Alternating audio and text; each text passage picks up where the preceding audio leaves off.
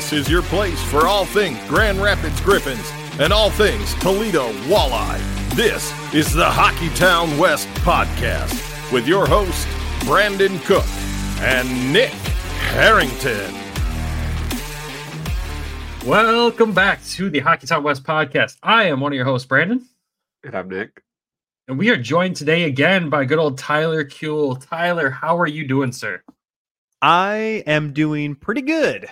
It was another beautiful. It seems like whenever I'm on this show, it's a beautiful weather day in West Michigan. It was sunny, a little breezy, but I was able to walk out in a nice little quarter zip fleece. It was a nice day, and it ended well too.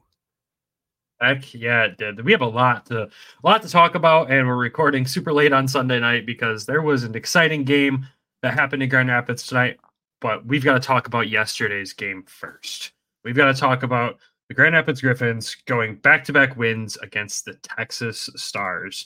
And what a weekend what a 3-game stretch for the boys, right? Like this is something we didn't see coming now. Well, yeah. Yeah, you're right. I mean, we went into these 3 games saying like, the 3 games at home against Texas, the 2 against Texas and 1 against Milwaukee. I said I'd be happy if we went 1-1-1. Nick said 2-1. I never would have thought we'd be talking about 3-0 over this stretch against the 2 best teams in this division. Like, this is absolutely wild. So let's dive into last night here. So Griffins win against Texas 4-1, outshoot the Stars 38-23. Goals from Berggren, Soderblom, Edvinsson, and Shine. And Michael Hutchinson gets a good bounce-back win after some shaky games recently. He had a really nice solid one because on that first Texas goal, 44 seconds in by Christian Kyrou, nothing he could do there. Absolutely nothing. So let's dive into this a little bit here. Nick, you were there. I was not last night. I was at home covering the game for us. What was your vibe? How was the arena? What was it like? Packed crowd. How was the game for you? Crowd was, everybody was in it. It was packed. You could tell that the vibes in the state of Michigan right now for hockey are at an all-time high. I have not seen it like this in a long time. Our side, like everybody was chirping on our end of the arena, and then it sounded like I was talking to we were talking to another fan earlier, and everybody was chirping them on the other end as well. So, I mean, it was just everybody was there chirping the goalie. It was just good energies. I mean, I think everybody knows like this was such an important week for the guys of, playing Texas, trying to get the points and move up or keep our cushion that we had in the standings. So, yeah. It was wild. So let's dive into a couple of the guys and like their performance last night. I mean, we can't not talk about Jonathan Berggren. Like the joke is, he put on a show in front of all these scouts because we probably know what the inevitable is about to be, unfortunately for him. I think all signs are pointing to he probably won't be in this organization after the deadline, but he put on a freaking clinic on Saturday night. Tyler, what did you see from him if you got to watch the game? I didn't even ask. I was able to watch some of it. Unfortunately, the kid took precedent. He decided that he was going to get very spitty halfway through the game. But from what I see and what I've seen from Berggren for the last little bit here, it's a mixture of a guy finally playing with full bit of confidence. And really, this is what happens when you have a full extended time with one team. And we saw a little bit last year where he was going up and down so much that he wasn't really able to get a good rhythm with either the Red Wings or the Griffins. He's been now with the Grand Rapids for a number of games, a couple months here, and has been a big part of this stretch of now 15-game point streak for this hockey club. And with the fact that he kind of knows that he's playing for something.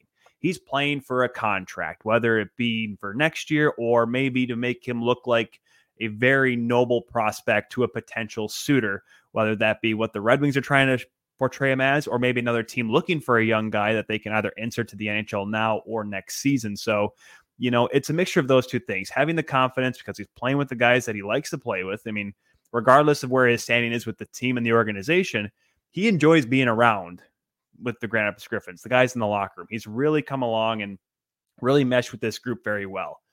What that means for the future, obviously, this is a business that doesn't obviously correlate with one another. So I believe a lot of it has to do with the fact that he knows that people are watching him because he says, hey, you want a good young player, I can be your guy because look what I can do here against a really good Texas team that has a bunch of NHLers. I know they didn't have Logan Stankoven, and he finally made his NHL debut on Saturday, but so he wasn't there for the starts. But that team is still loaded with guys that could be playing in the NHL elsewhere had they not been with the Dallas Stars system. So, Berggren's playing good at the right time, both for himself and obviously for what we've seen in the win column for the Griffins too.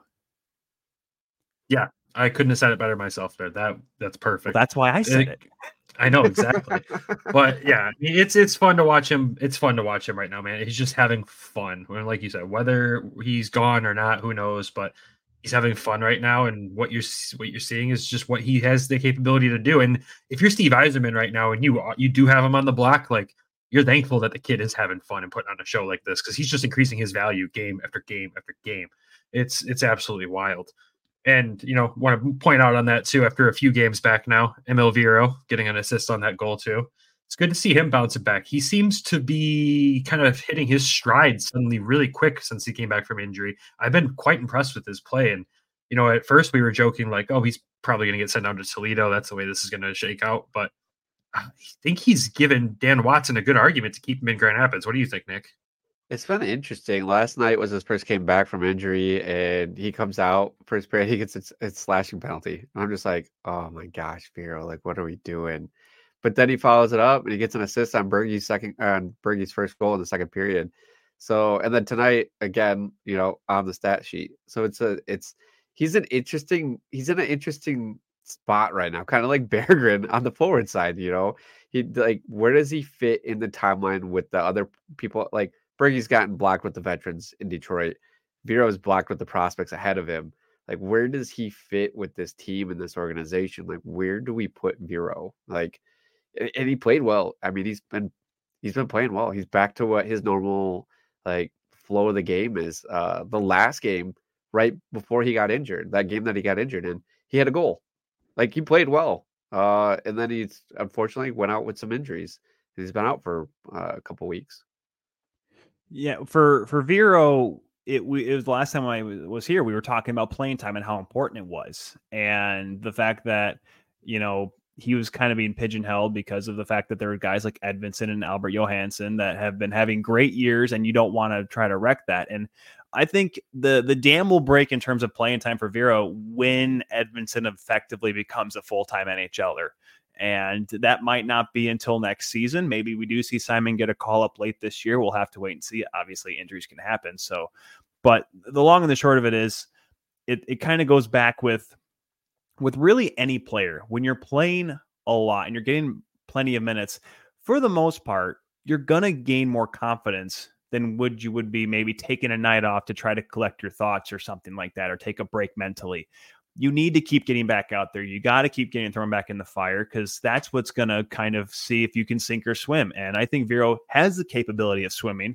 And as we see here, gets a point back in that first game and on Saturday. And, I'm just saying, I don't want to take credit for how Viro played, but I did throw a check on him during the Sled Wings game. So maybe that kicked him into the right gear. So I'm not taking any credit, but I just like to think maybe the two correlate with one another. I don't know. Forgot to introduce you as Sledwing star. I forgot about that. I blocked one shot and it was a -1. It was not a good game for me. Not a good game. I kept put on defense. It was not good. Yeah, but I mean, as a Griffins fan, you have to just kind of take a step back and look at it and go, okay, Albert Johansson and Edvinsson, the goal for Detroit is those two players are not here in Grand Rapids next season, then they are in Detroit. That is where you want to see everything shake out. We should feel a sense of relief that there's guys in this system like Antti Tuomisto, like William Wallinder, like Emil Viro. Like, we're in a good spot. You combine those three with three more good veteran defensemen like we already have, and Brogan Rafferty and Josiah Didier. Like, that's not a bad spot to be in if you're us. And I don't know. I'm excited for what the future will bring for all of them, and I'm looking forward to see what Viro can continue to do. It should be interesting. But the other guy who's just continuing to bounce back and play consistently good hockey right now is Elmer Soderblom. Like, this is the best hockey we've seen him play in a Griffins uniform by far. Last year he's kind of here. We saw what he could do in Detroit, and then this year it started off slow. But since that Christmas break when we called him Bambi on skates, he's he's come back and he's shown that he's not Bambi. He's a real tough and rough player to play against. So, I mean, his goal that night, it was a beautiful assist by Albert Johansson. Let's leave it at that too. But 7th goal of the season, when I want to say going into the Christmas break, he only had 2, maybe 3.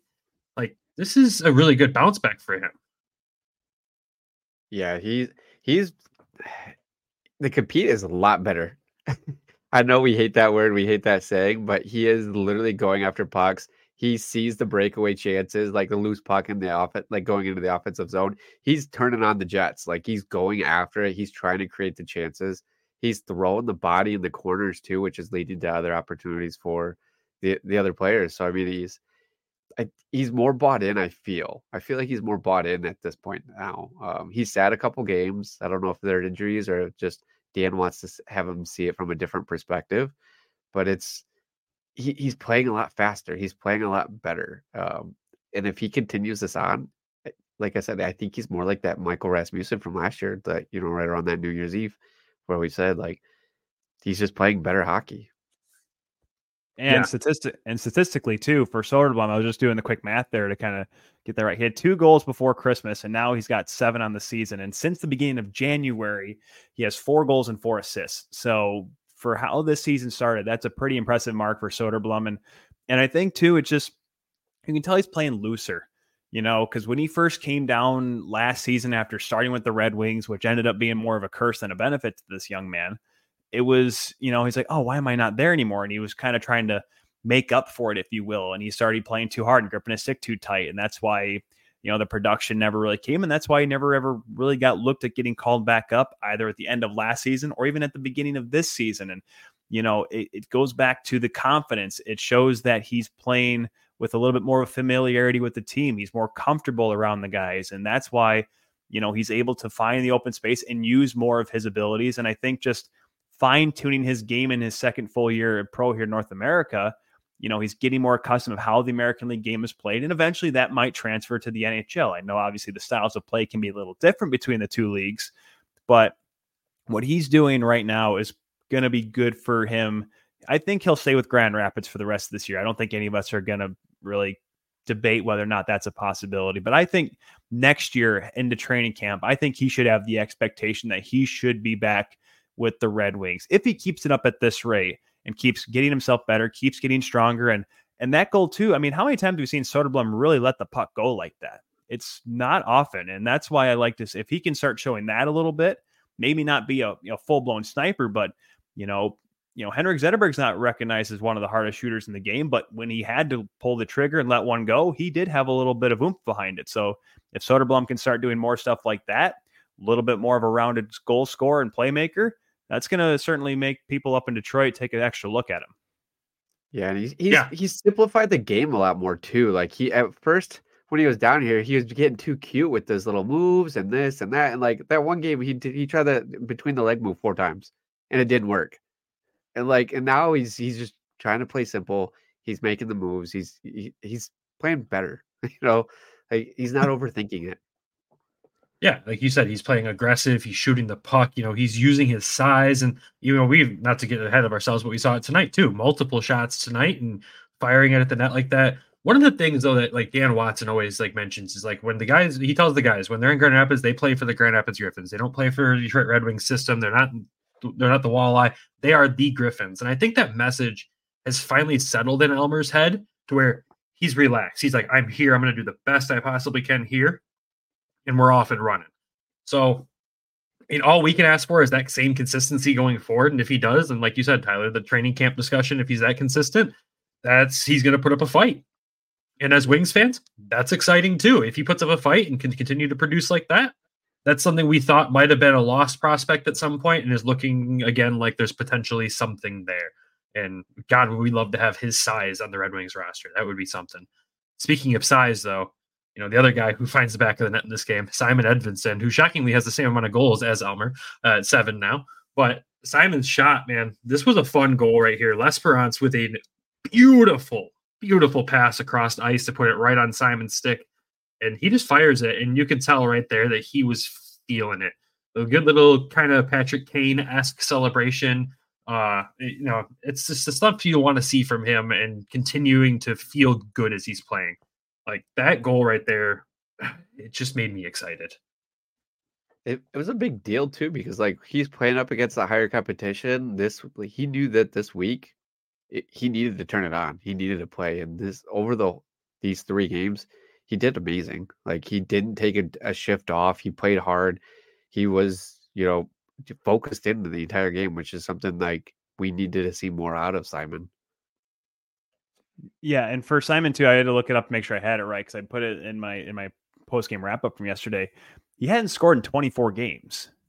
Like that's one thing, like, because he had such a good start to the year, and he was when the Griffins were kind of floundering there in November, December, he was one of the bright spots, at least being capable of putting the puck in the net. So the fact that he's able to kind of step up and make a play and show that he can still score, and because he hasn't really been producing the same, which is a good thing because I want to see more of Edvinsson in his own zone improve there. I don't need him to score. I don't need him to do Cale Makar like things or Paul Coffey things and be a 95-point defenseman. I don't need him to do that. The Red Wings should not need him to do that. And I think if Edvinsson realizes he does not need to do that, that's what's going to be beneficial for him, because he could easily be a guy that you could pair with Mo Seider on the left side, have 2 big hunking men on the blue line there that can score, but can also be reliable in their own zone. And what is the position called, guys? It's called a defenseman. You play defense. So if Edvinsson can kind of show that he can be a real 2-way guy, I mean, he'll be in the NHL for not just, in the near future, but for a long time as well. Yeah, exactly.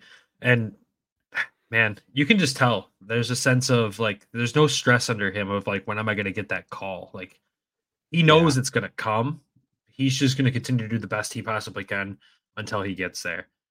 But there's another defender we got to talk about who had a little bit of an oopsie at the beginning of this game here. And that was William Wallinder. That turnover that ended up going towards Dallas or Texas's stick. It ends up on Maverick Bork's stick.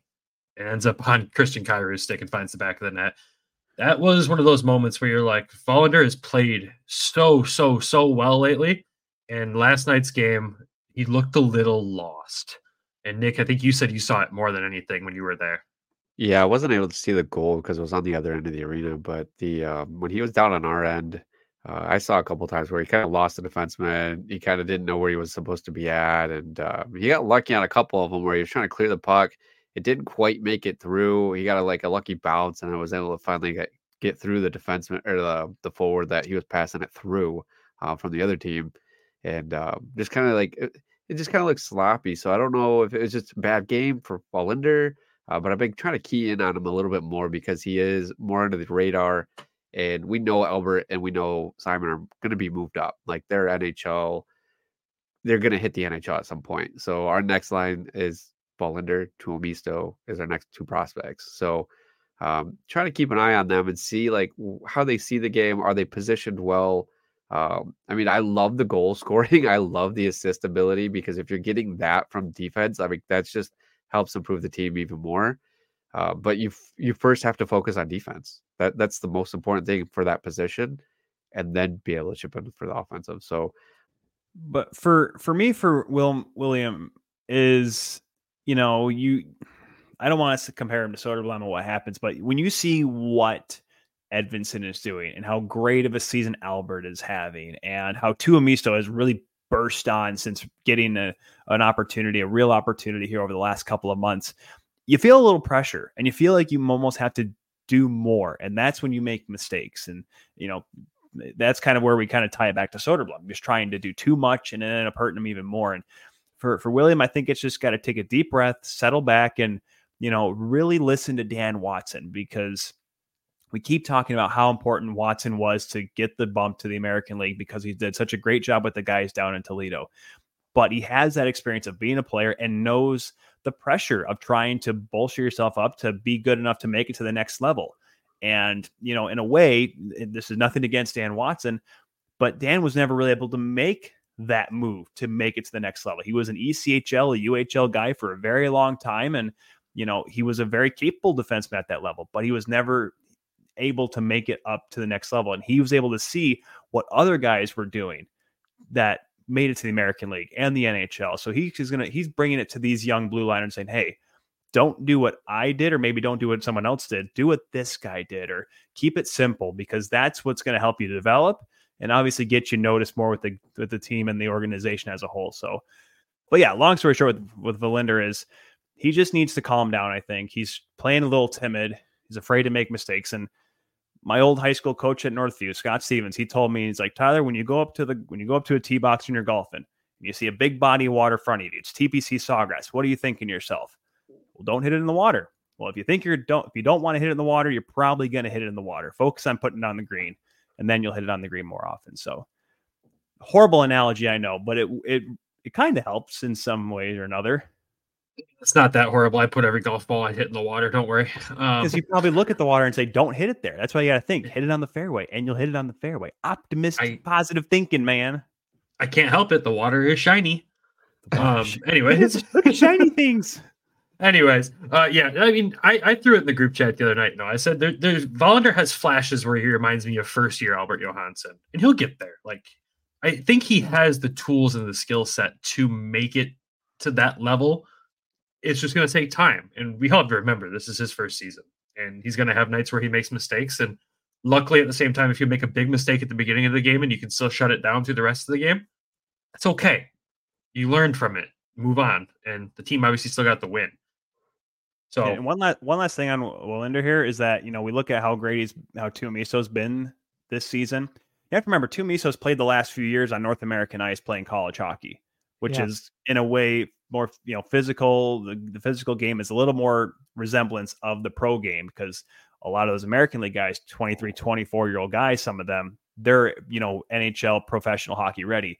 And I'm not trying to belittle the SHL or the European leagues, but it's a different game over there. So there is that he's still trying to figure out, and the speed of it and how quickly you have to make plays. Tuomisto has had that experience and that, that knowledge of coming into the season of kind of what to expect to an extent. And so I think Verlander is going to pick that up pretty quick, though. Yeah, that adjustment period to North American ice right there alone is hard enough for a lot of these guys. So with time, I mean, next season, he's probably going to look like a completely different player in a positive way. So I'm excited for that. But last thing I want to talk about with this Texas game here, shout out to Brian Lashoff's penalty kill, continuing to be extremely successful. Perfect 3 for 3 in this game. The power play, man. We cannot figure out the power play against these good teams like this. It's a struggle for me to understand what's going on here. We've seen it shaken up a little bit. We've seen Verlander getting some opportunities on the second unit recently. We've seen the offense though kind of staying the same. And this is something I kind of want to ask you, Tyler, since we have you. Nick and I thought about this last episode, and one of the things, we can't see the statistic, but just by watching the game, you can tell we struggle in the faceoff dot. Like, Austin Czarnik is our best faceoff man by far, by a million. The younger guys like Marco Kasper and Amadeus Lombardi, they struggle with it a little bit still in their first year here. And whoever else is slotted in the center, whether it's Les Bronze or whoever else, they do okay. Do you think that our lack of ability of winning faceoffs right now is kind of why the power play is just not establishing itself and not finding the back of the net? Well, it certainly does not help when you lose the faceoff. And I kind of go, it's a little bit of an off-kilter comparison, but when you play lacrosse and you lose the draw, automatically you have possession, you go on the offensive. And it's very similar to a power play in the NHL or in hockey for that matter. You lose the faceoff, and 95 times out of 100, that guy the defenseman that's sitting there at the bottom of the circle is just rifling down the ice and you're going to chase it. And you think, and the first thought is, oh, geez, we just won that. We just had this faceoff. We got this power play, and now we're skating 200 feet to go pick up the puck. It's not good. And I remember I had to do the math before, because they broke the little schneid tonight against Milwaukee, but they didn't score on 21 straight power play chances. 21.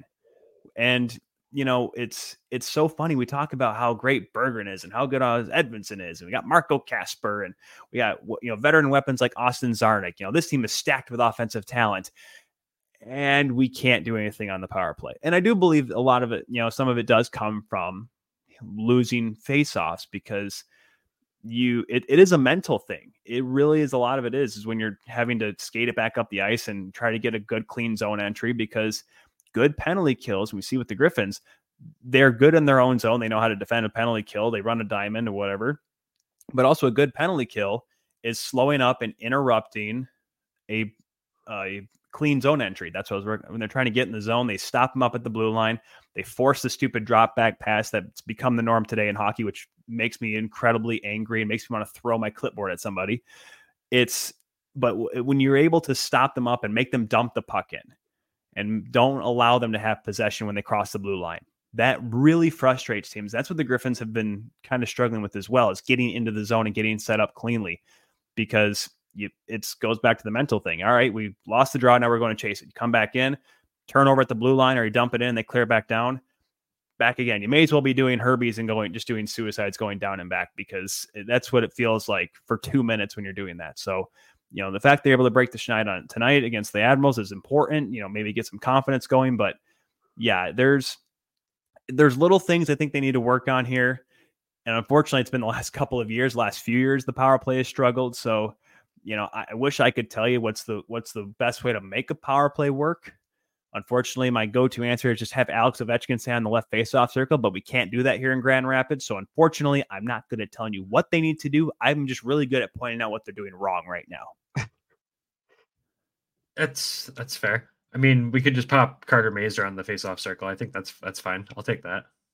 Let's try that for a few games. And I think Carter, he wants to, I believe he kind of he's been a center before, right? So I think he has that ability, and you got to try to find a way to get something to work and shoot. If anything, if you find a faceoff specialist, have him win the faceoff and have that guy get off the ice, and then put the other offensive guy out there. If you really want to get super technical and weird about what to do. Look at Rasmussen in Detroit.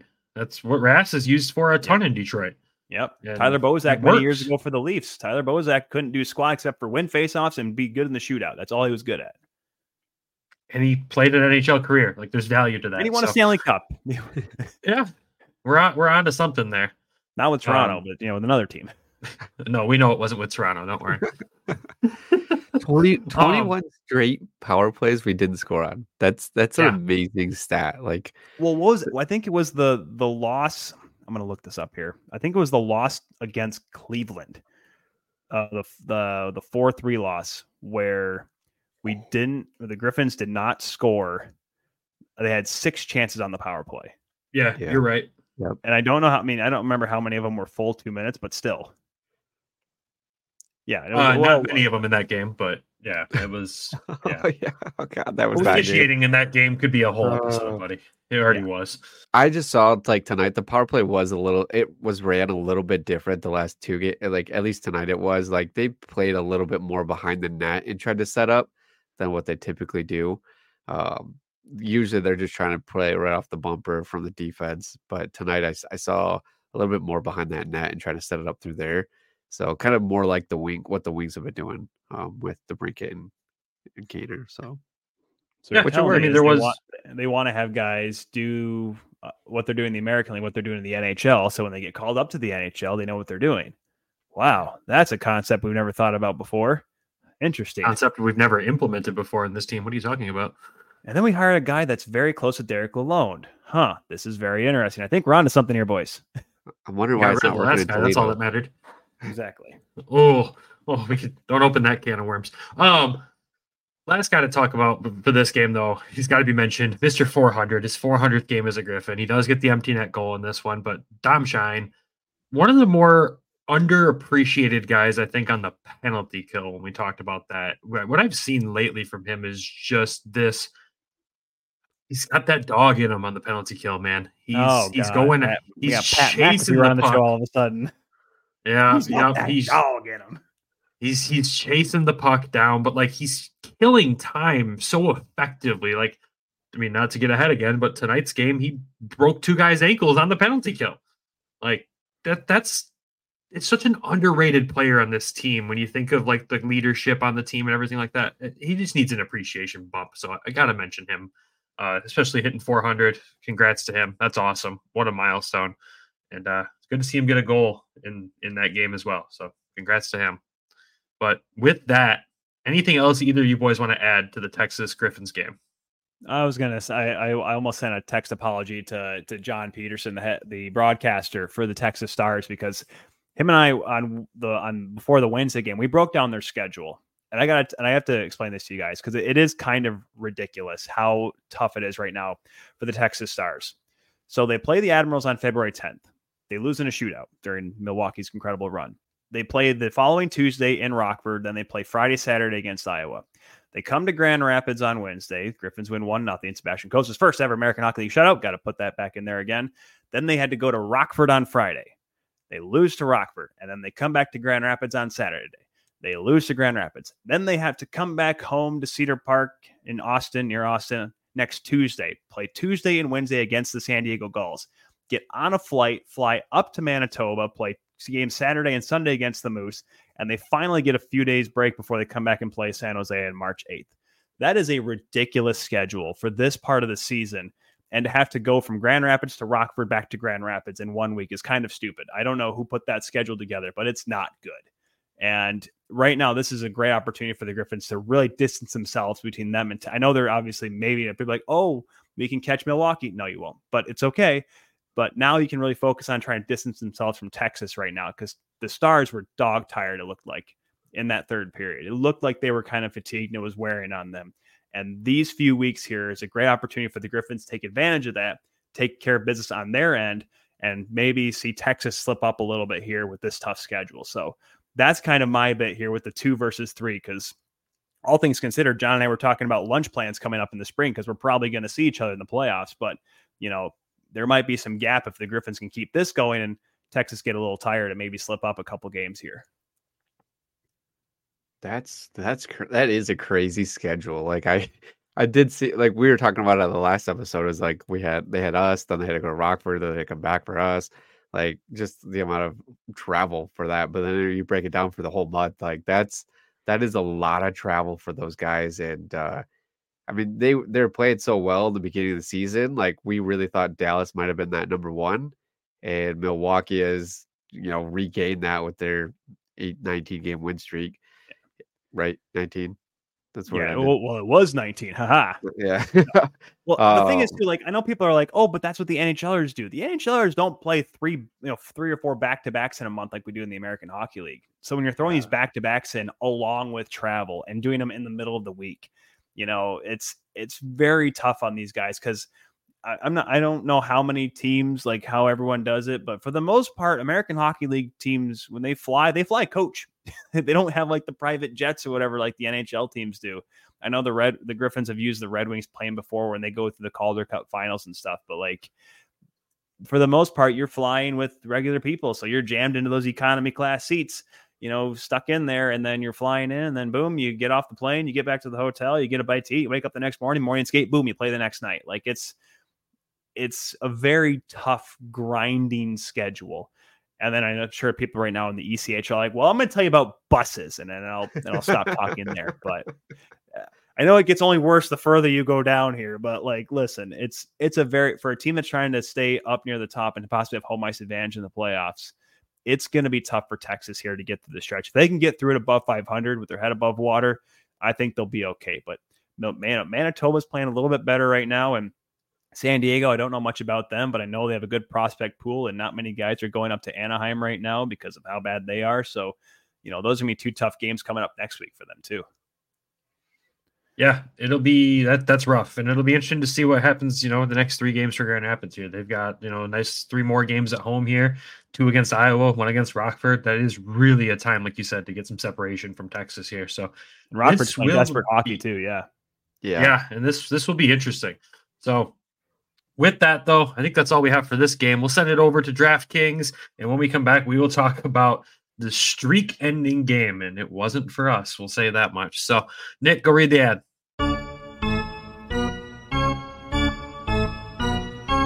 We know hockey games move fast, but with DraftKings Sportsbook, an official sports betting partner of the NHL, you can score faster than anything happening on the ice. This week, new customers can bet $5 to get $200 instantly in bonus bets. With Patrick Kane, Alex DeBrincat all back and ready from the All-Star game, you've got good choices to make bets on them. Download the DraftKings Sportsbook app now. Use code THPN. New customers can bet $5 to get $200 instantly in bonus bets. Only on DraftKings Sportsbook, an official sports betting partner of Super Bowl 58 with code THPN. The crowd is yours. problem, call 1-800-GAMBLER or visit www.1800gambler.net. In New York, call 877-8-HOPE-NY or text HOPE-NY 467369. In Connecticut, help bill for problem gambling, call 888-789-7777 or visit ccpg.org. Please play responsibly. On behalf of Will Casino and Resort in Kansas, 21 plus, age varies by jurisdiction, void in Ontario. Bonus bets expire 168 hours after issuance. cdkng.com/football for eligibility and deposit restrictions, terms, and responsible gaming resources.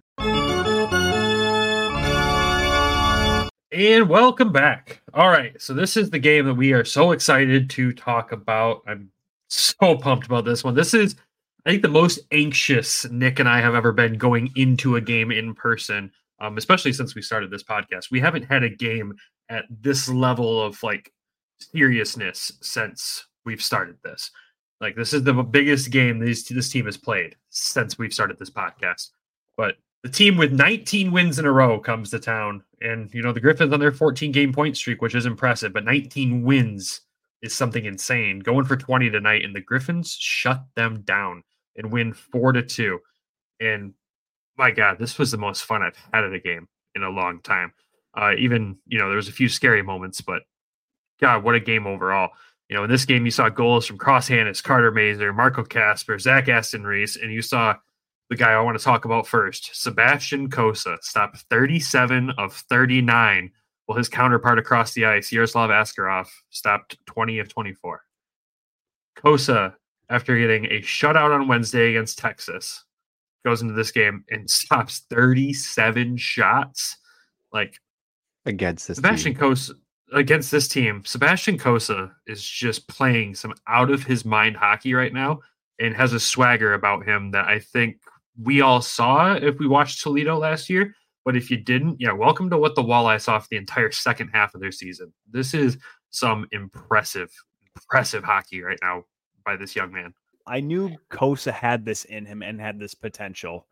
And in a big game like this, if you ever ask him, you ever ask a player, they're like, oh, it's just another game. We just got to appear. We got to get the 2 points. Got to focus. And Dan Watson always says, got to focus on us. They know who they're playing.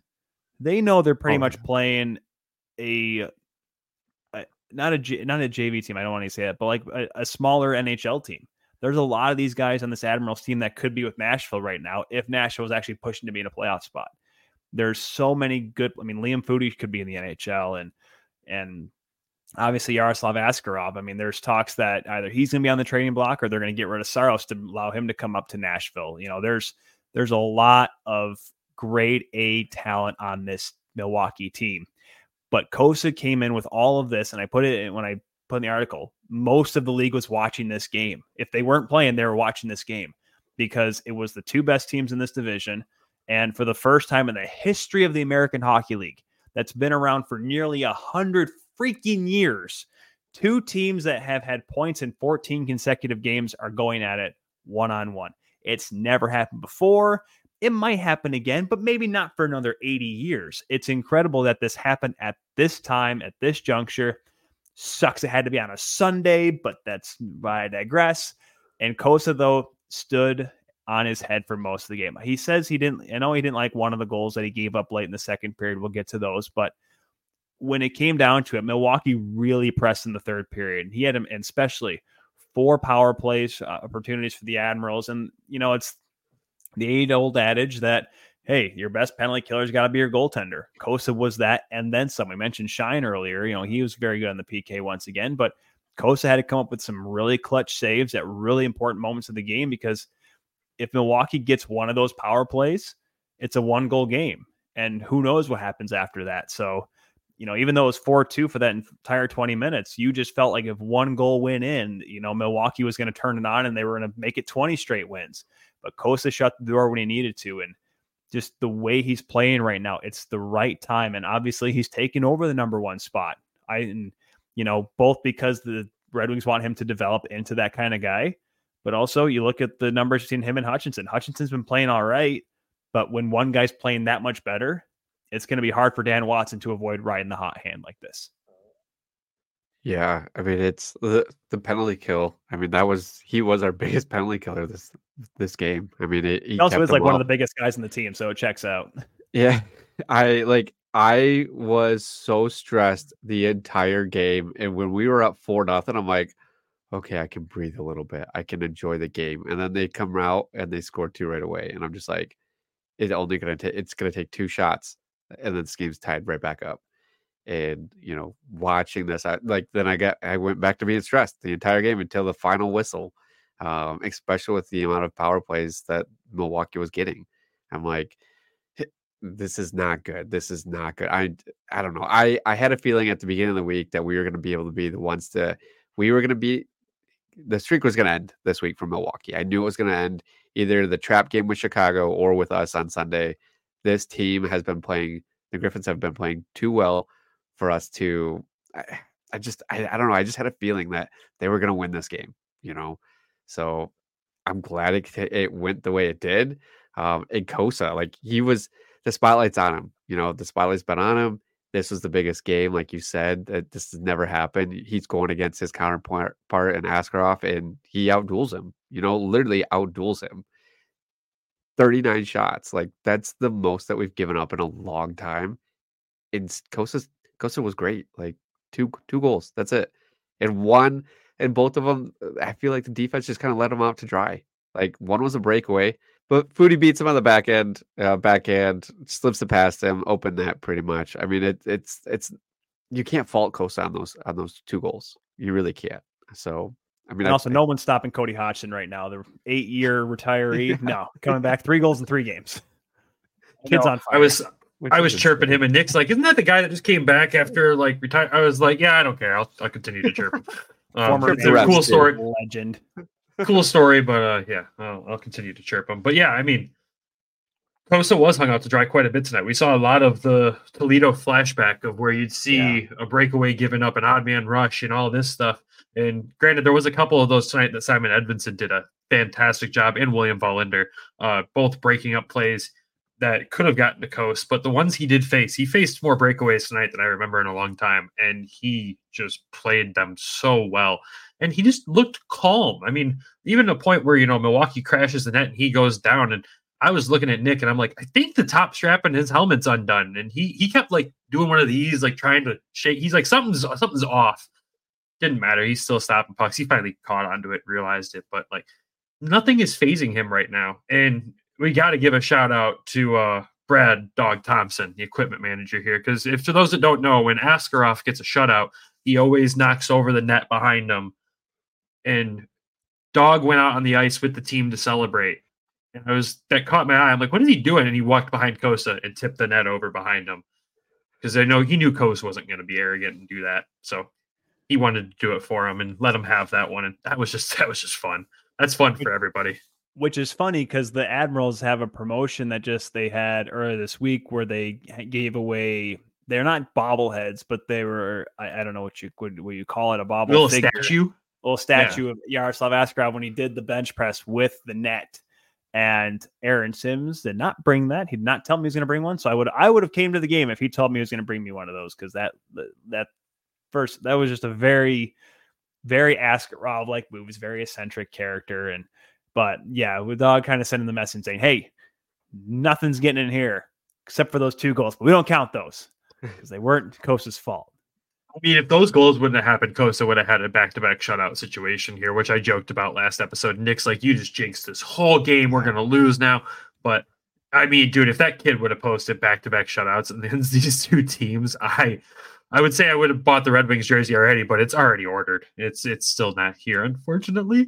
It'll be here eventually. See, I am not that kind of person that's careless with their money and buys sweaters of current players. See, I buy jerseys of former players or players that maybe just being funny, never played for a team, because unfortunately years ago I had 2 Toronto shirts that were from players that were current and they were no longer with the team. It was Brett Laurie with the Toronto Blue Jays. He was traded for Josh Donaldson the following season. And then Jermaine Defoe, who used to be a Toronto FC striker and went back to England after 1 year. So I never buy shirts of former player or current players or maybe even future players, because that's just bad juju. So don't see do that. that. The common denominator there is Toronto. And See, you. Yeah. And you. Also, unfortunately, it's come to me being a former goaltender. superstitious as hell. It's Yeah, just, that's fair. That's fair. it's awful. I am routine oriented. Ask my wife, she hates me for it, but it's because I love her. Oh, anyways. But yeah, Kosa, congrats to him, man. Just keep it up. This is good stuff. So let's talk about some of these goals that were scored. Not the Milwaukee ones. I don't want to talk about those yet. But the guy that gets the goal, the scoring started, Cross Hannes. Josiah Didier throws a puck on net. Askarov thinks he has it. He's down like, I'm holding this puck. He doesn't realize that it's sitting in the other faceoff circle on Cross Hannes' stick, who just absolutely buries it. And the guy that was benched on Wednesday night now has a goal and an assist in 2 games, which, thank God, that's exactly what he needed. This is a kid that I've been super high on from the get-go, hoping that he figures it out this season. And it seems like whatever Dan Watson's doing with him right now is working because he's playing well and he's not making mistakes. He hasn't taken too many stupid penalties. He's playing the hockey that we saw him start to do when he heated up before his injury last year. And I know, Nick, you noticed as well. He's just flying out there. Yeah, he's playing with a lot of confidence right now. I was just glad that he did hit the post with that that rebound. But put it in the empty net. Askarov looked like he was absolutely confused on the play. So I'm like, how did he not? I think, how did he think he had that puck? But yeah, Didier played that well, putting it over there. But Cross, speeded. I don't know why he's off and on every game, every other. It's a weird thing. But I mean, he's bouncing back, so it's good. Yeah, Hannes, we knew he was such a talented player and he had such a great start last season. It was a shame that he had injury problems and whatnot. And I mean, the guy's got 2 goals and 2 assists in his last 5 games that he's played in. So he's obviously contributing in some form or another. And if he keeps it up, and it kind of goes with what we've been talking about with the defensemen, obviously the goaltenders too. It's the fact that there's an embarrassment of riches at all positions right now because everyone's playing well and it's hard for some guys to get into the lineup. And if you're not scoring, you're obviously not going to be relied upon as much as you'd probably like to be, even if you have the prospect of being a top 6 forward on this team like Hannes does. So it's for him, if he just keeps kind of going and plugging along and trusting the process. I know people hate that word, but that's kind of what he has to do here. He can't try to do too much. He's got to play his role that he's in right now, and he'll eventually find a spot. And the way that he's kind of, don't want to use the word perseverance, like he's coming back from something catastrophic, but right now he's just playing his game and, finding his opportunities and taking advantage of them when he gets on the ice. So if he can keep doing that here over the next couple of weeks, he's going to be an important player for this playoff push. Yeah, I mean, you say 2 goals and 2 assists in his last 5, and his last goal against Manitoba, that was his first point since December 29th. Like that's a long stretch there for him. So it is good to see him do that. And then you toss it to the next guy that gets on the score sheet for Grand Rapids. Carter Mazur gets his 12th of the season. Like this goal was a fun one. Quietly 12 goals, by the way. Very quiet 12 goals. Quietly third in scoring on the tied for third in scoring on the team with Austin Czarnik suddenly. Like he came back slow from that injury as well. Another guy that had to deal with injury, who said multiple times it wasn't the physical side that he had to really deal with coming back with. It was more the mental side. And again, I've always appreciated him being so open and honest about all that. But seeing him find his way now, granted, this line of Casper and Bergie and Mazur has just been so much fun for all of us. But I mean, Carter's just played extremely well, and this goal was an absolutely fun goal for us to watch. And again, another great celly by Carter. I know, Nick, you love Carter, and this was a good one for you to see tonight. My notes for it was Mazur laser. Laser. Just put it right it's in the small space. Freaking laser.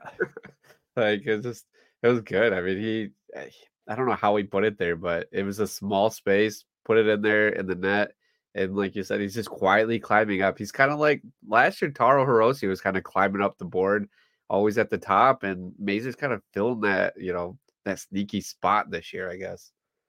Yeah, and it's coming along for him, and the problem with Mazur for me is like he looks like he can be an NHL player, but at the same time he has so much Taro Hirose in him, which is not which is concerning as much as we love Taco. But in the fact that if he doesn't find an opportunity and take advantage of it, he might just be around the American League for a very long time. But that just goes to show that if he can keep producing and keep, putting up the numbers and playing well with good players too, like Berggren and Kasper, he'll eventually get an opportunity. It's just when he gets that chance, you hope he takes advantage of it, because I just see too much similarities between those two guys. That's my thing with Mazur. But yeah, for him just to be coming along here, being one of the top guys, and Cookie, you and I talked about it before in the past. He's got that little bit of nasty side in him, which might be the meal ticket for him to get bumped up, because everyone looks at Brad Marchand and everyone hates him, but listen, he's a very talented player. He can score and he can put up points and does it so on a consistent basis. He also ticks a lot of people off. So if the Red Wings can kind of take advantage of a guy like that and guide him in the right direction to do so in a very in a well-mannered way, I think he'll be someone that can eventually be a full-time NHLer, just if he takes advantage of that chance. That's all it is for me. Yeah, I think the nasty streak is what he has over Taro Hirose in that aspect. I think that's he's way too nice. Such a nice guy. He'll never have that part of his game, and that's okay. That's not what we expect him to be down here. But this was Carter went 4 games without a point and gets this goal tonight, and it's a good sign. He's been a little streaky, but if he can throw it together here and get consistent, I don't see a reason why he can't take over that second place spot and scoring on the team permanently for the rest of the season. It makes sense, but he's got the next guy that scored tonight chasing him 1 point behind him right now, and Marco Kasper. He gets his first point in 5 games tonight after, he had a little bit of a hot streak there. He cooled off for a moment, but again, just another really good goal. And this was that power play goal that we mentioned, in the first half that finally broke the streak of no power play goals. And we finally get this one here. And you could tell Marco, as soon as he scored it, he just looked up to the ceiling like, thank God, like that finally happened. No, he doesn't. I don't think he knows the monkey off the back celebration. He just knows the holy crap, I finally did it celebration. So that was good to see. Marco's played so well, like just the confidence after, like, I don't know what it is, what his stat line is after Christmas, but he is just, his confidence is there. He's punching people right in the face after, he's laughing, like he's throwing the body. I think next year he's still down here with the Griffins, and I think you see that like huge jump in improvement. I mean, I'm really looking forward to the rest of his development for this year. If we can make the playoffs, like that's going to help him. So, I mean, we're going to make the playoffs, but it's going to help him so much more. Like as many games as we can get and get this going, like he's just on such a tear, and I love it. Like I'm starting to, I don't want to say key in on him more, but we're recognizing him a lot more, because like at the beginning of the season, it was like Marco, Polo, Marco, the friendly ghost. You can never see him, like, but now he's really noticeable, and like just even like just keeping the puck and holding the puck in the ends, like killing time, like that's big part of the game too. That he's little parts of the game that he's doing well too. So I got 15 points in 22 games. The last 22 games is what I've got. But that's it. I'm just kidding. Correct. No, that's fantastic. I mean, for where he started off with, where he was like 8 points in the first half of the season, I think it was, or something like that. Like, yeah, it's much better, much better. So good stuff there. Tyler, did you have anything to add on Marco? Sorry, I jumped in there. No, I for Kasper, he, there was a lot of expectation for him, and I just he's having fun right now with this team, and there's a little bit of that pressure on him too, because he was such a high draft pick and his first professional game was in the National Hockey League. But I have no worries about Kasper. Like there's certain players that I think that get pushed up too early that come back down, but for him, it's all part of the, I'm not going to use the P word. It's all part of the, no, not the plan. Like that's another P word. The plan. I'm going to go Ted Lasso. The plan. No, it's part of the idea that he's going to be a full-time NHLer and he's going to develop along. And I mean, Stevie Yzerman played under Jim Devellano and under Ken Holland. He worked alongside Ken Holland. They don't like green bananas playing in the NHL. They're going to let Kasper develop the right way, and he'll be an NHLer before you know it. Yeah, it's going to be exciting. I mean, I've said it multiple episodes this season. I hate that his first game was an NHL game because it just set the expectations so much higher for him. Well, they I feel were like they anyways. I mean, the guy was the only reason why Austria was ever in the top division of the World Junior Championships, or why they were ever competitive. Like the expectations were incredibly high for him. It is true, and I love the scoring side of him, but I do love the feisty side of him. I think I texted my girlfriend in the middle of the game last night, and I was like, Casper's such a dick. Like, I love it. Like, it's so much fun. He's such a dick to the other teams, but he has fun while he does it, and he hasn't we've seen guys be those guys. Milwaukee's got one of those guys themselves that does that play style, but then he gets himself in trouble. And Casper's really good at getting under the other team's skin and not taking the dumb penalties with it, or not causing complete and utter chaos, where he's going to lose time on the ice. He has that part of the North American game figured out. And when you're a guy that's expected to kind of play like that, that's one of the hardest parts to figure out. So I do love seeing that. And I mean, again, if somehow the Red Wings do retain Berggren, and at one point in time we see a Casper, Bergie, Mazur line in Detroit as like a grind line, it's going to be so much fun for everybody. So much. Last guy we'll mention from the Griffins tonight, the final goal. Zach Aston Reese does get back in the score sheet tonight. Good old goal song. Rick roll for the whole arena here. Shine and Lombardi get the assist on that one there. So his best friend and good old Ammo sticks in there and gets the assist. But this was the goal where, we hit that 4-0 stride. And of course, Milwaukee did get 2, but this was that goal where you're like, yep, I think the boys got this win no matter what happens next. I think we've got it. And it was so crucial and so much fun for everybody. Because when you get that last goal and it happens to be a Rickroll, it just makes it that much more satisfying. And then Admiral said, kick rocks. I'm sorry. I saw 4-0 in the second period, and I'm like, that's a lot of time. That's a lot of time in a hockey game. And it's not just because the team I cheer for, but it's also just watching games in general. 3-goal leads, 4-goal leads that early on in the game. I mean, I was watching the Calgary Edmonton game last night, and Calgary was up 3-1 or 3-0 early on in the game, and they ended up winning the game, I think 5-2, 6-2, whatever it was. But Edmonton scored one early, late in the first period. I'm like, see, it's 3-1, and Edmonton's going to come storming back, and because that's just how hockey is. There's it's the seed of doubt, and when you're playing if it was maybe. I'm not going to say the teams that it could be because that might come back to haunt me and put the jinx on it later. But when you're playing a lesser team, how about that? Maybe a 4-0 lead you can feel safe with. But when you're playing a team like Milwaukee, with the amount of firepower they have, 4 goals, they can score 4 goals. And if they get any confidence and momentum like they did in the end of that second period and into the third period, the way they played, they could have scored 5 goals in this game. 5 goals alone in the third period, let alone. So I was a little uneasy when that 4th goal happened. As fun as it's always great to hear Rick roll in Van Andel Arena or at a hockey game in general, there with myself, I thought, this game is far from over. And I was right. I feel bad that you have the seed of doubt. Does that just come from rooting for Toronto for so many years, or well, just there's a lot of trauma there. I feel there is a lot of trauma. If you ever want to look back, there was a game in 2000. Curtis Joseph was the goaltender for the Toronto Maple Leafs. They went into a third period up 5-0 on the St. Louis Blues. Now, yes, this was the Blues that had Pierre Turgeon and Chris Pronger and Al McGinnis. I thought he was going to say they came back and lost 6-5 in overtime. The Leafs did. The Leafs blew a 5-0 lead and lost. And what was it the game last year between Detroit and Toronto? The Leafs were up 5-0, 6-1 or whatever the heck it was, and the score ended up being 10-9.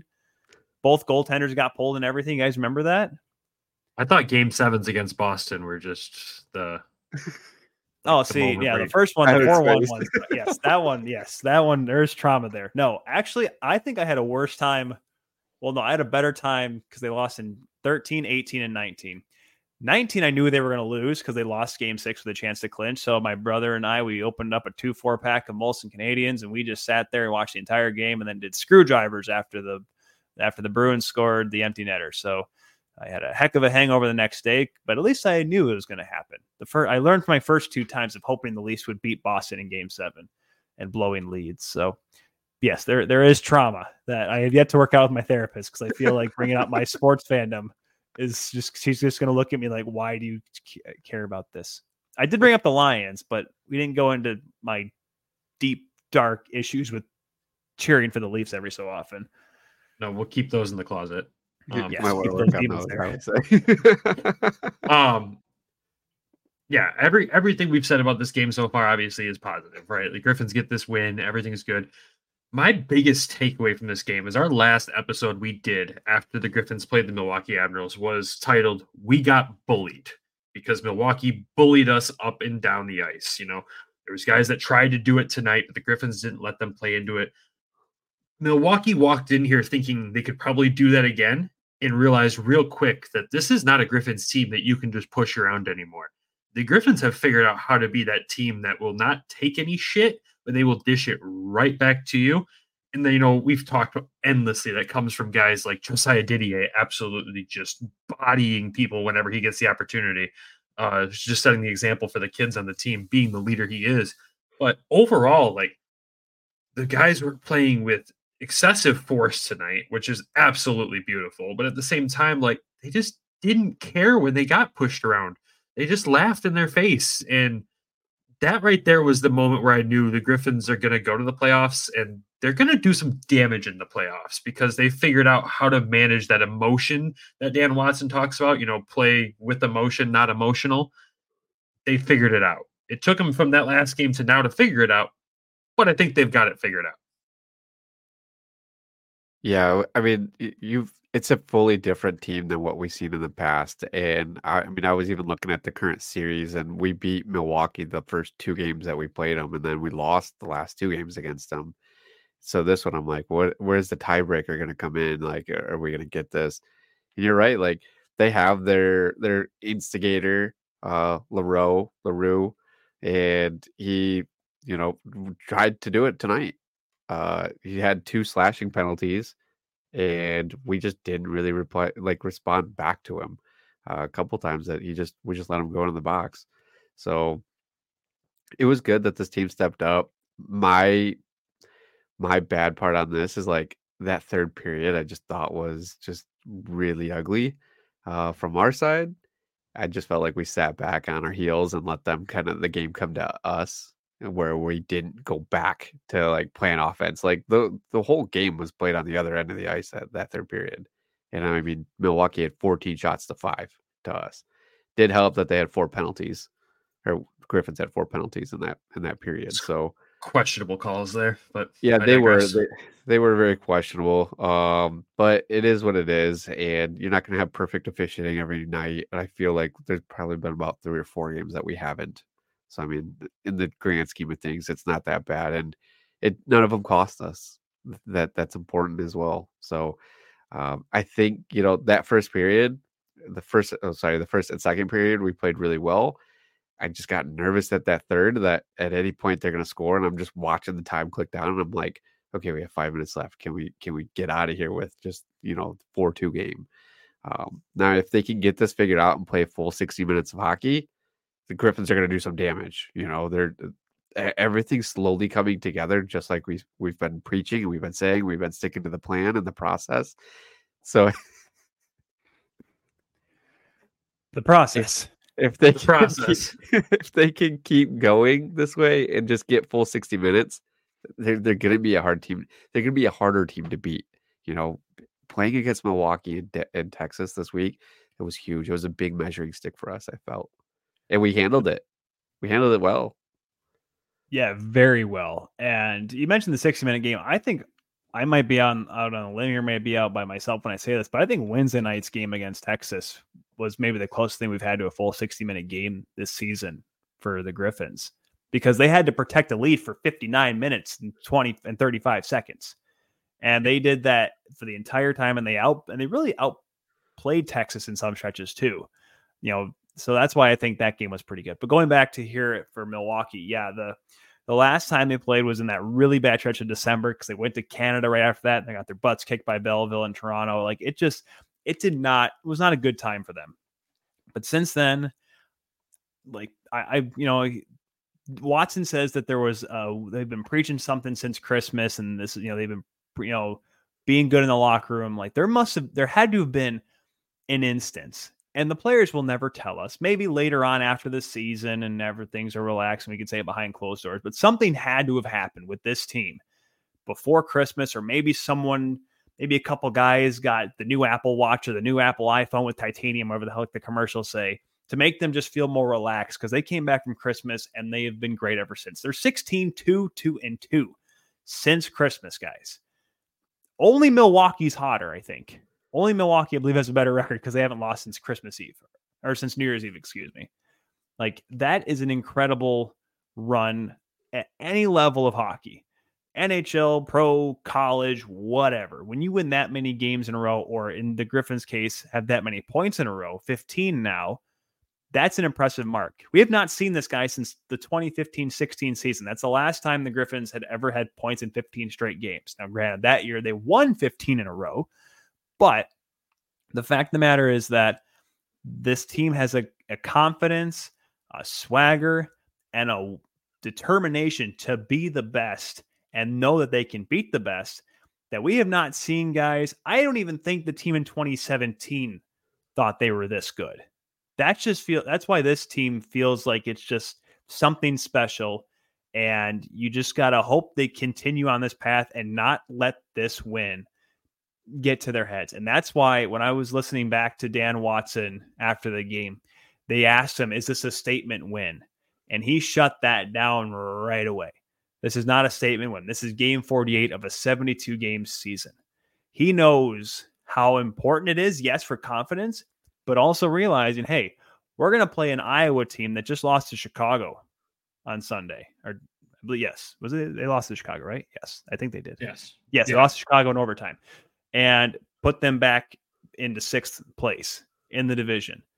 They're going to be ticked off coming to Grand Rapids.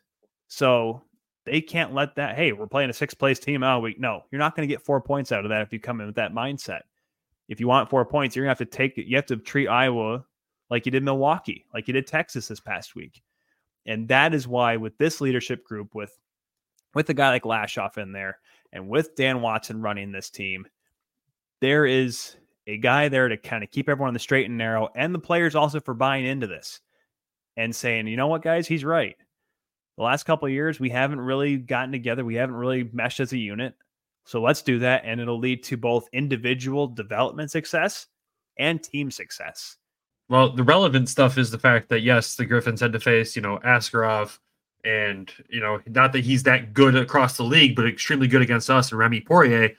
We got to turn around and play a team that carries Jesper Wallstedt and Drew Comesso yet again in these next 3 games. And that's going to be huge. Obviously, McIntyre. Oh, yeah. Can't forget about him.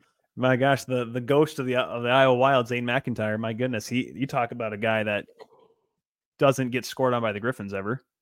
Yeah, right. So these next 3 games are still going to be tough challenges, but I love to hear how Dan Watson is approaching it. This isn't a statement win. It's game 48, like you said. So Griffins turn around and they play Iowa again on Wednesday. We won't have an episode between now and then, so we'll look forward to seeing that there. But anything else to wrap up this thrilling 15-point win streak extending win against these dang Admirals that these Griffins were able to pull off tonight? I mean, we can't. It's hard to do 19 games in a row to win. And we were able to collect points in the last 17. Is that 15, what our streak 15. Is? 15 games. We were able to collect points. Like, we were able to keep the gap close between us and Milwaukee, but we've been able to extend it now over Texas, which is huge, especially with the schedule that you mentioned earlier, Tyler. Texas has got a tough schedule. I mean, this is huge. It's crazy. Like, I sat through a really bad season last year. This is a complete opposite. Are you sure? I thought last year was fun with hearing yelling coming from the locker room when we're trying to do post-game press conferences. I thought that was fun, man. I tell you what. God, that's a story for another episode. yeah. After the autograph signing today, the players really didn't appreciate last season. So yeah, there was a couple of comments made, but we'll leave that off the record. Yeah, it's exciting, man. This is an exciting time for Griffins hockey. And it's good to see the fans embrace it. The arena's been packed all weekend. Yeah. It was packed on Wednesday too. Like, the fans understand that there's something special going on. Yeah, it's not going to be a 19 or 18 game win streak like we saw in Toledo last season under Dan Watson, but 18, 19, 20 game point streak under Dan Watson is still is an incredible accomplishment, and we can't shy away at it. So, like we said, Griffins have 3 more games coming up at home this week: Wednesday, Friday, and Saturday. You got Iowa, Rockford. It's going to be a blast. We'll be there.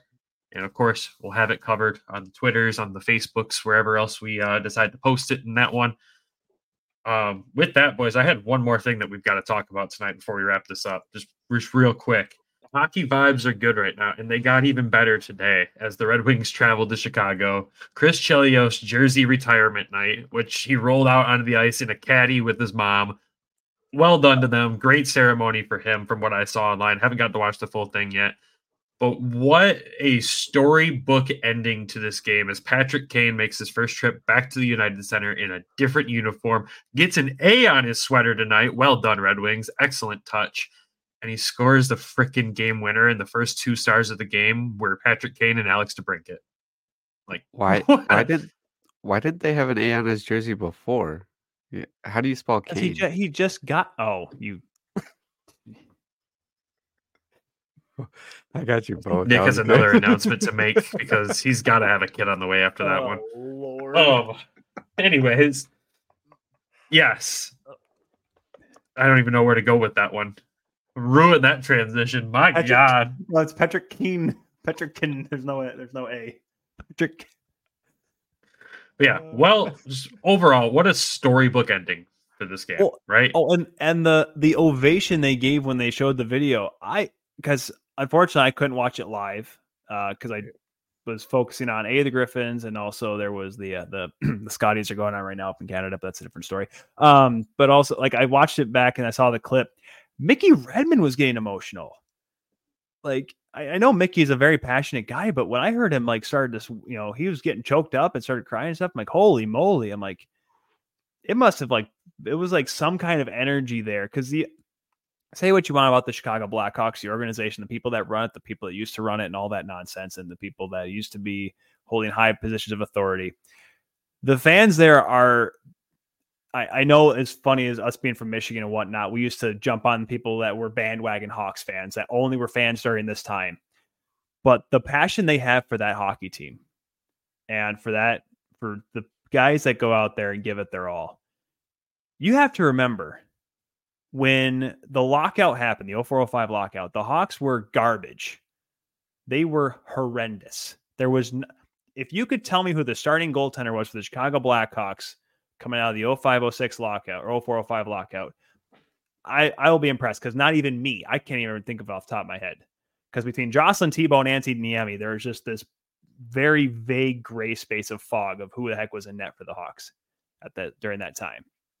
But Patrick Kane, Jonathan Toews, Duncan Keith, Brent Seabrook, Joel Quenneville as the coach, brought this franchise from nothing. Pretty much nothing. The same way Mario and Sidney resurrected the Pittsburgh Penguins. Kane was the poster boy, the franchise of this team.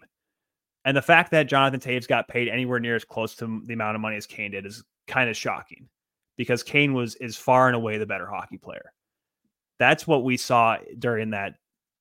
It could have been a 20-minute standing ovation had they let it go. Had the NHL, they could have gone all night. Had the refs not said, all right, guys, we got to start this game. And as much as we want to say Mike Modano, the all-time points leader by an American, he's the guy, he's one of the greatest Americans. Patrick Kane it's not even a discussion. Patrick Kane is the best American hockey player in the world in the history of the game. I know there's some players right now that are coming up that might challenge that title, but right now, there's no question about it. Patrick Kane is the best player from the United States. And he is one of the biggest reasons, if not the biggest reason, why the Chicago Blackhawks won 1, 2, and 3 Stanley Cups. And it was just great to have the bow on the wonderful night. The fact that he scored the game winner and showed it to the fans. What a call, too, by Ken and Mick on that one. Oh, my God. You haven't even the Hawks one. I saw the Hawks one, too, and because Darren Pang, a former Hawks on the broadcast, and like, oh, my gosh, it's Patrick Kane on a breakaway. He scores, of course. Like, even they were like, well, makes sense. Even they admitted, like, it was fitting. It was scripted, is what you mean. No, that's the NFL. That's the NFL. How did Taylor Swift's team make it to the Super Bowl and win? I don't know. Why did Lamar Jackson decide to have his worst game of the season right before the Super Bowl? I don't freaking know. Classic. But yeah, I just had to bring up that one there because, it was important. And the Red Wings and Griffins are rolling in the past, what is it now, 45 games? I think there's a combined 6 losses between the two teams. I think the math checks out. So I believe you. Things are good. Things are really good. But with that, Nick, do you have anything else to add to this Monday episode? No. I'm tired. Tyler? Chicken wings are good if they're only with buffalo sauce and blue cheese dressing. That's what I said, I think. I disagree, but we're not going to extend this any longer than we need to. With that, we will wrap up this Monday episode. Thank you to everyone for tuning in. Shout out to Everything Hockey. Head over to everythinghockey.com. Use code WEST. Get 10% off of sweet hoodies like, the hockey and beer hoodie. Had to be the go-to tonight. So head over there. Use code WEST. Get 10% off. Nick's got the hockey and hugs. Absolutely love it. Shout out to the Hockey Podcast Network for being a great partner. Shout out to DraftKings for being another great sponsor of ours. Shout out to our Patreon subscribers who are Michael Asante and Randy Zick. Thank you, boys. And thank you to Tyler for joining us last minute tonight. This was a fun one. 2 good games we had to talk about, but big games still coming up. So everybody enjoy your week. Go Griffins, go Red Wings, go Walleye, and we will talk to y'all on Thursday. Love you. Bye.